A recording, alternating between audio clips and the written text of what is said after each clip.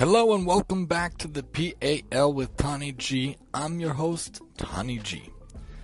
Let's begin. We're in Chapter 1, Paragraph 8. Parak Aleph, Mishnah Chet. Yehuda ben Tabai v'Shimon ben Shatach, Yehuda of Tabai and Shimon the son of Shatach, Yehuda the son of Tabai and Shimon the son of Shatach, Kiblu Mehem received the tradition from them. Yehuda ben Tabai Omer, Yehuda ben Tabai says, Al ta'as atzmacha k'orchei hadayanim, do not make yourself an advocate who arranges pleas before a judge, ukasher yihiyu ba'alei hadin omdim lefanecha, and when the litigants are standing before you, yihiyu be'einecha k'rishaim, let them be in your eyes as guilty, ukashadiftarim lefanecha, but when they are dismissed from before you, yihiyu be'einecha kazakain, let them be in your eyes as innocent, Kishakiblu aleihim es hadin, provided they have accepted upon themselves the judgment. Let's see what the notes in the interlinear article Pirkei Avos says.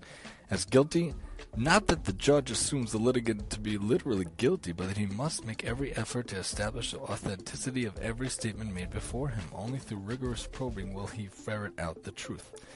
Innocent, once the verdict has been accepted, even the guilty litigant is to be regarded as having pleaded and sworn truthfully according to his own interpretation of the facts, or he should be viewed as having repented. So here we're talking about arranging pleas before a judge, and when they're before you, let them be as guilty, but really it means that we have to thoroughly investigate every matter and thoroughly give credence to all sides of a story.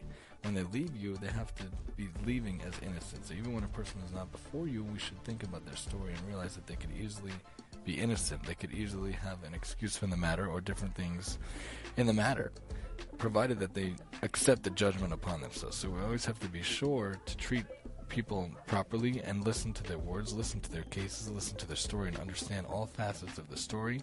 Make sure to weigh all evidence in terms of all the aspects that the case might have. Please join us as we continue on our journey through ethics through the fathers through Pirkei Avos.